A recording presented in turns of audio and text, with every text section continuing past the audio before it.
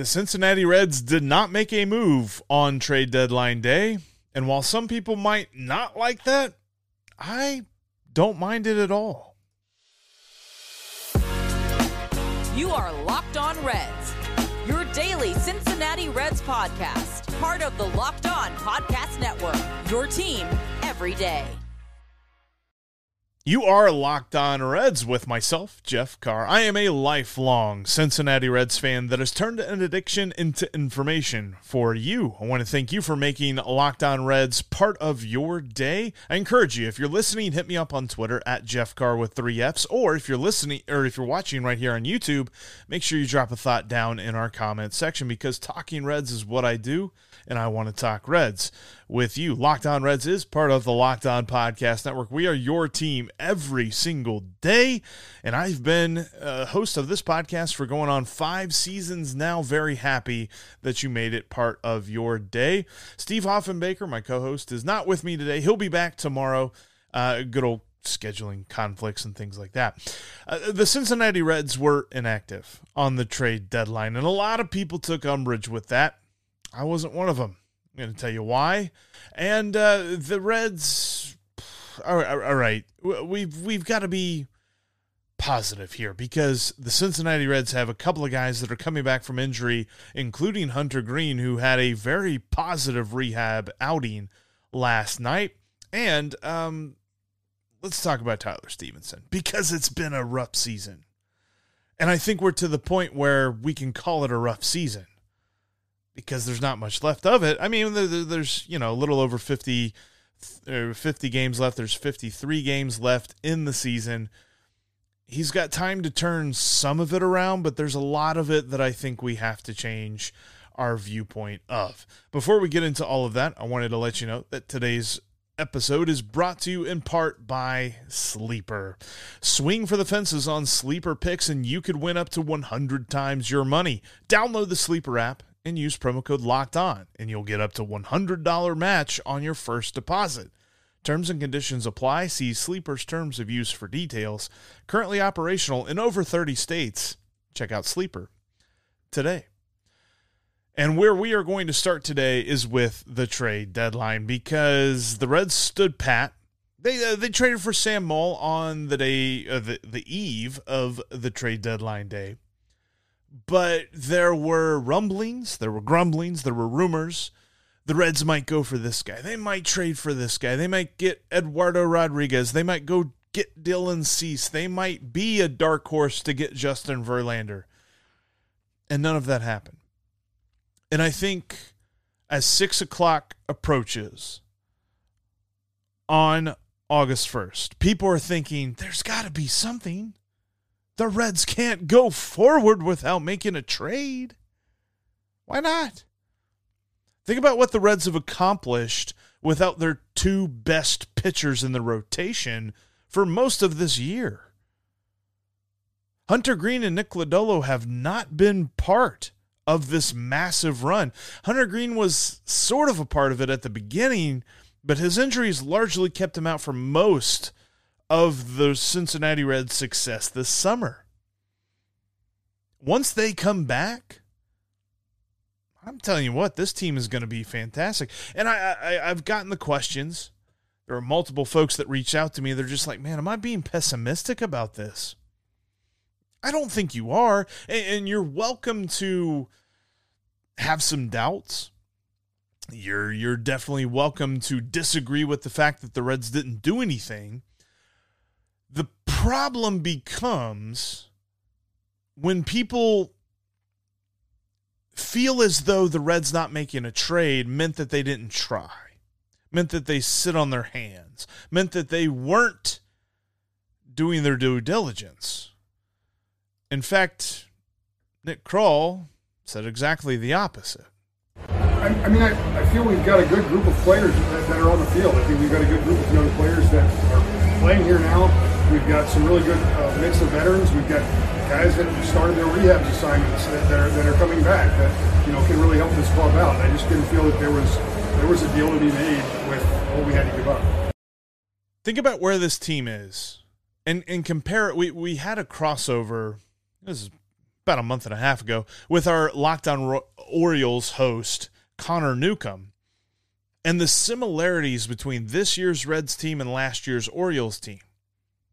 Think about how much we hated last year as a Reds fan and how much we wished last year's Reds could be last year's Orioles. That's where we are this year. And sure, we're a year behind, but that Orioles team sold at the deadline. The Reds stood pat. And I feel like when we take a look at this deadline, I'm not advocating for the fact that the Reds didn't do anything and saying that that's what they should have done.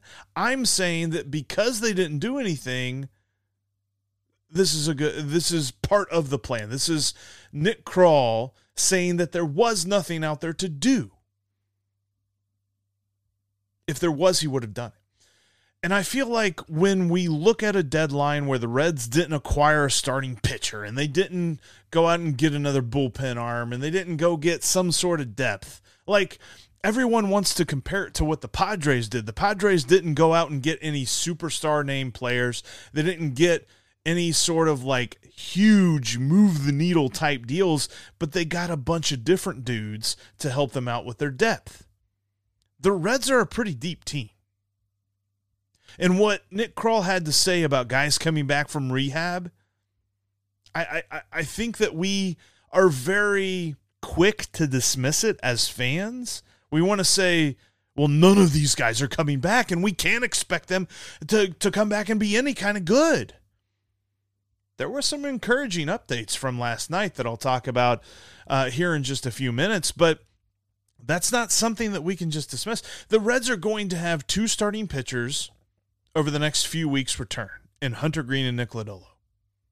The Reds are going to have multiple bullpen arms available to them in the next couple of weeks, probably 3 to 4 weeks.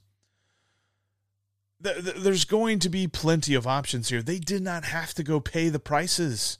And if you saw some of the deals like Michael Lorenzen, the Phillies got Michael Lorenzen for the Phillies' 5th best prospect. And I know that you can't compare the Phillies farm system apples to apples with the Reds farm system. The Reds had a better farm system. But still, think about it that way. Would you have traded a top 5 prospect in the Reds organization for Michael Lorenzen? Look, I like what he did when he was here. And I'm happy for him. He made the All-Star team this year, and I'm happy to see how his career has developed since he left Cincinnati. He's not worth a top 5 prospect.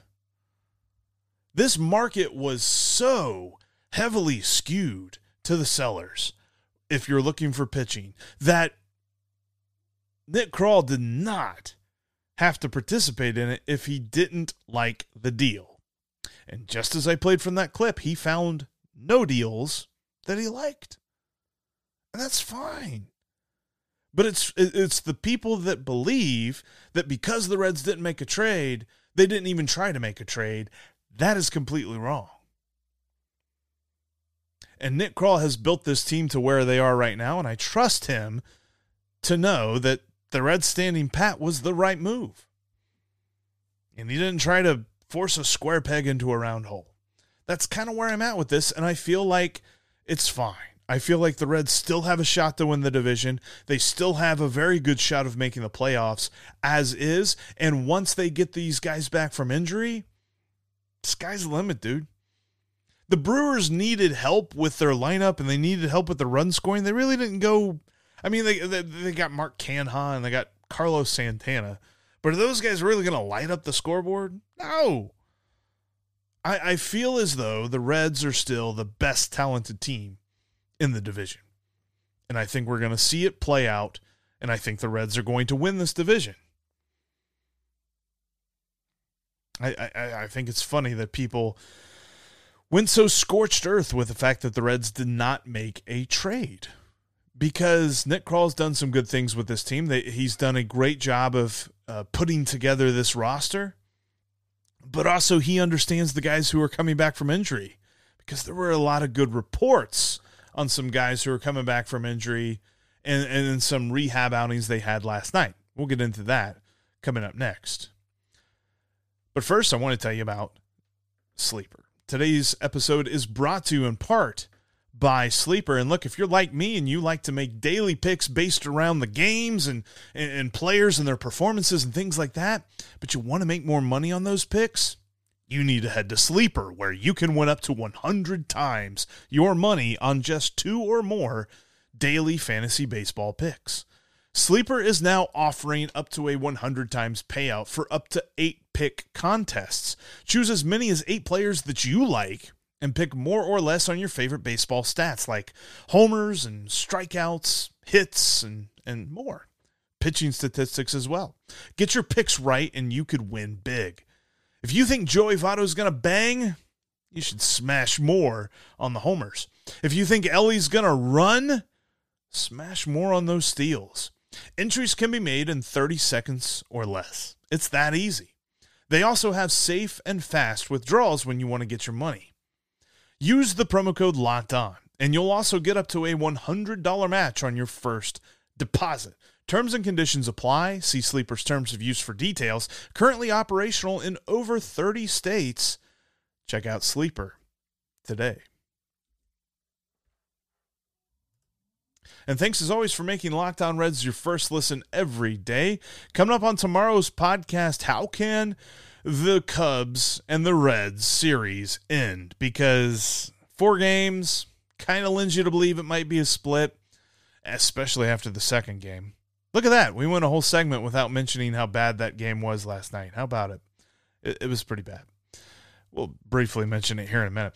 But make sure you check us out tomorrow, as we will have on some thoughts about this series. And if you can't make it up to Wrigley Field or whatever the ballpark is that the Reds are playing in, you can catch every pitch of the Reds' hometown broadcast on Sirius XM. Just download the SXM app and search the word Reds. All right, so last night there were some very encouraging performances by guys on rehab starts, starting with the name, the man everybody wants to talk about, and that is Hunter Greene. Hunter Greene had a rehab outing in Arizona last night. He pitched 2 shutout innings. He allowed 1 hit, and he had 3 strikeouts. He is kind of getting that rehab stint going. So 2 innings, you figure he's probably going to work it up. I saw a report that said we're probably going to see him around August 17th. August 17th might be the earliest possible date that we see him back with the Reds. But let's look at that now. That's 2 weeks, a little over 2 weeks from now. You can expect Hunter Greene to be back in the Reds rotation. And his first rehab outing in Arizona was encouraging. And the way that the Reds have kind of done this with their pitchers is that, they go to the complex, they throw some innings, they get their pitch count up, then they move them to AAA, get them in front of almost major league talent to kind of get their final legs of their rehab going. He looked fantastic, and the reports have all been good that he is strong, the hip is good, he's ready to roll. So we'll see exactly how long it takes him to roll up. Hopefully there's no setbacks during his rehab stint, whether it be in Arizona or whenever he gets to Louisville, because it is important. It is very important that the Reds get Greene and Lodolo back. We saw it last night. Ben Lively has pitched very admirably in Hunter Greene and Nick Lodolo's absence, but kind of came to a head. It's a nice way of saying it. On Tuesday night, historic night. First pitcher, I think the ESPN Stats and Info tweet said since 1913 to allow 13 or more earned runs and have 4 or more homers allowed in a start. That was, he got beat up on Tuesday night. But this is a reason, and him and Luke Weaver are the reason that you're looking for Greene and Lodolo to come back soon. Lodolo has not started his rehab his rehab stint just yet. Hunter Greene, though, looking good.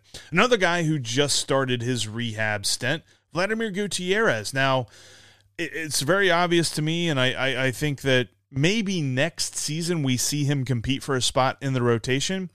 but they're ramping him up to be a relief pitcher. He threw a perfect inning with a strikeout in Arizona last night. I think the greatest value that he can have to the Reds in 2023 would be that of a relief pitcher.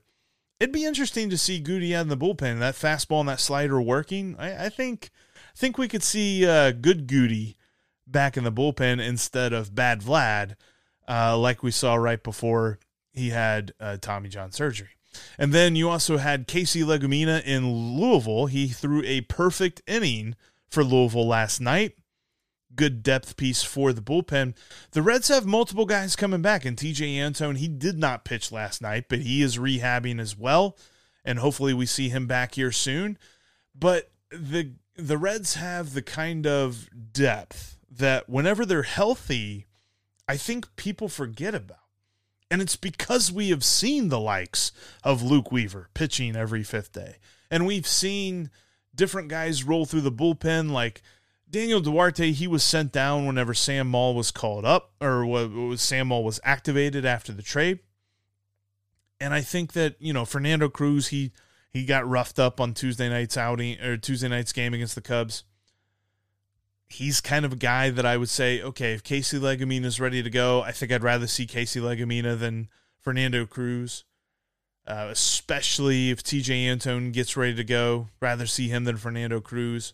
But you're really starting to get to the point where the Reds are going to have to make some hard decisions in the major league level. And that's a good thing, because it feels like they've kind of been hanging on for dear life here over the last couple of weeks on the pitching side of things. They've gotten such great performances from different guys throughout the season, but now everyone is starting to get to the dog days of summer. They're starting to get to that doldrums of the MLB season where it's like, all right, Alex Young has never pitched this much. Alexis Diaz is getting to the point where he's never pitched this much before. Buck Farmer has never been in these high-leverage situations as many times as the Reds have put him in. Ian Gibaut, forget about it. He's never had a season like this. All of these guys, regardless of how many actual years of experience they have in Major League Baseball, have been thrust into roles that they're not used to. And as amazing as it has been to see them perform, the Reds need to have their depth back, and they're getting these guys back from rehab and pitching very well on their rehab stints. It's very encouraging to see Hunter Green's first start there in Arizona be so good, because with what he's dealing with, the hip injury and things like that, you kind of wonder a little bit, what does that mean for his future prospects? We'll see how he feels in the days following his rehab outings. Hopefully there are no setbacks or anything like that, and we'll get him back in the rotation very soon, because pitching depth is key for any team, regardless if you're contending or not. And with the Reds now having played 109 games, we're getting into that point of the season where the teams with the pitching depth really start to shine, and the teams that are shallow, they start to fall off. I don't think we'll see that with the Reds, and I think a lot of that has to be with these guys that they currently have on rehab. There's been a guy this season that we expected so much out of Tyler Stevenson this year. I firmly placed him as the team's best hitter. He certainly hasn't been that, and we're going to dive into the numbers coming up next. Before we get into that, I want to let you know you can catch every pitch of the Reds' hometown broadcast with SiriusXM on the SXM app. Just search the word Reds. And thanks as always for joining us in between episodes. You can keep up with the Reds on our Locked On Reds Discord page. We got a link down in the description of this episode. Highly encourage you to join that great group of folks talking Reds baseball there. Plus, you can follow me on Subtext. Great way to get the Reds news that you need fast before everybody else. Check it out today. I got a link in the description as well for Subtext. Be happy to have you. Tyler Stevenson has had a rough year, and I'm pretty sure if you talk to him about that, he would say the exact same thing. The numbers that he has put up are far from what anyone expected. And I even saw some prediction formulas and systems, or whatever they're called, that weren't necessarily bullish on his power, but still had him hitting for a decent average. Obviously, this year the power has disappeared. One of the statistics that we use when we're looking at hitters and isolated power, it's a crude way. It just takes, a hitter's slugging percentage and it subtracts the batting average. So it only gives a number for extra base hits. His isolated power this season is 110. Up before this season, the lowest isolated power he had was 146. He's just not slugging. I mean, his slugging percentage as a whole is 359 for the season. And I'm not necessarily sure how you can explain all of this. I know for a fact he's hitting far more ground balls this year than he has in years past, but that doesn't explain what has led to this. What has led to the power sapping? Was it moving around different positions, DHing and playing the tiny little bit of first base that he did early on in the season? But even then, defensively behind the plate this year has been his worst season. Now, granted, we're talking about a guy that still has not played 2 full seasons worth of games. He has 288 games under his belt. So even if he played every day from now until the end of the season, he would just barely eclipse that 2 full year mark. And so he's firmly within the sophomore slump category because of his injury, because of his first year being called up in 2020, being the shortened season. He just hasn't had the ability to play a full season. In 2021, he played 132 games. That's just slightly less than the next 2 seasons combined. He only played 50 games in 2022, as we all remember well. He has played 98 games so far this year, which is why we're to the point of concern. According to Fangraphs, he actually has a negative wins above replacement overall, minus 0.4. It's very slim, but still, that's saying that the replacement level catcher is better than Tyler Stevenson. Coming into this season, I had him pegged as the obvious cleanup hitter. I had him pegged as the Reds' best hitter.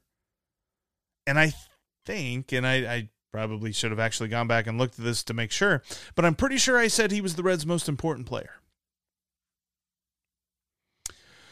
Now, we did not expect the amazing emergence that has been Elly De La Cruz and Matt McClain and Spencer Steer and all these guys. We were cautiously optimistic, but we thought that Tyler Stevenson would be the rock in the middle of the order for this team. And now he's batting at the bottom of the order, and nobody, including myself, is blinking an eye at that because it's obvious. What player on this team are you batting him ahead of? I really think that there's still something there for Tyler Stevenson, and I don't know. Again, I kind of go back to all of the positions switching around, and at the beginning of the year, we thought, hey, this is a good idea. We're going to keep him out of harm's way, or at least try to limit how much he's in harm's way behind the plate and things like this, and maybe we can limit the health risks and all this and keep him on the field, keep his bat in the lineup. All that seems to have done is just hurt him. Hurt his production, turn him into a pretty normal catcher. Most catchers kind of have the statistics that he has. In fact, some have better slugging, including Luke Maile. This one kind of surprised me a little bit because technically Luke Maile is having a better year than Tyler Stevenson. Nobody saw that coming. Maybe a little bit of a microcosm of the Reds team as a whole this year. Nobody saw how good they were going to be. But saying that Luke Maile has had a better year than Tyler Stevenson, That would have been a bold prediction that would have people would have ran you out of town if you made that bold prediction. But that's what's happened so far. And he's got 53 games to kind of turn it around here and see if he can bounce back, if he can get the power numbers. But I remember saying this back in May that if he hits a couple of home runs here and before June, we're talking about a dude with 5 to 10 home runs, we're not worried about him.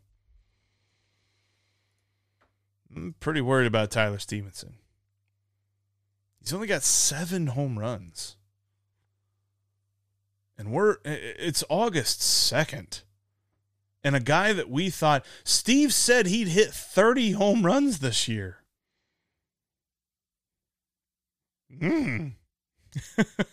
Like, man, I'm very much looking forward in the off season to getting him on the podcast and kind of talking about this year and just working through mentally what he has been going through, because until we actually hear it from him, I don't necessarily know what it is that has affected him so much.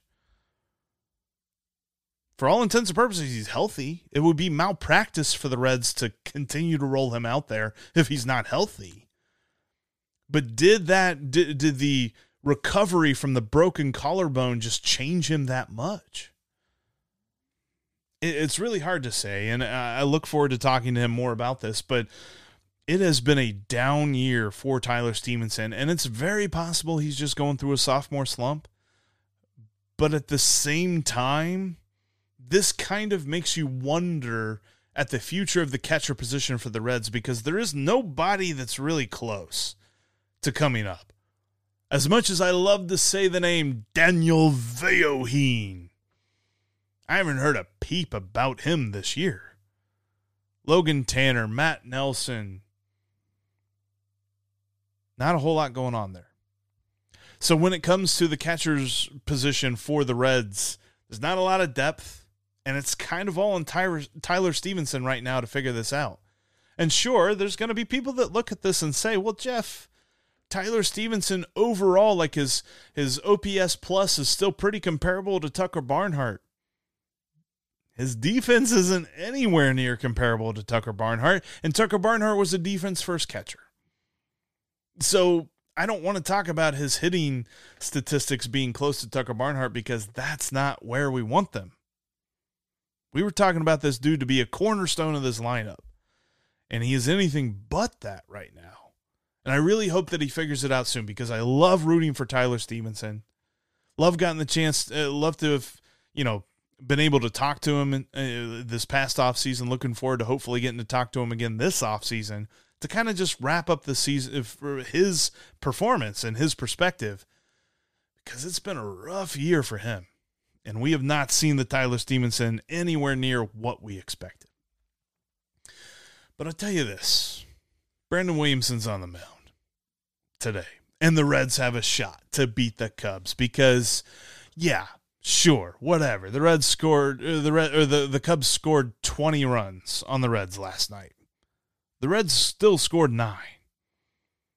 And yeah, that's still a loss. Feeling pretty good about the Reds. Look, you can lose 20-9, but you know what that is? It's one loss. Reds got a shot to get back in the win column here today. And that's how we're going to end today's podcast. Before we get out of here, remember, you can always catch every pitch of the Reds' hometown broadcast with SiriusXM on the SXM app. Just search the word Reds. And thanks as always for making Locked On Reds your first listen every day. Every Dayers coming up tomorrow on the show. Steve will be back, and we'll be talking about this Cubs series. How do the Reds get out of Wrigley feeling good about themselves after losing 20-9? It's going to be what we look at on tomorrow's Locked On Reds. But until then, make sure you keep it Locked On Reds every single day.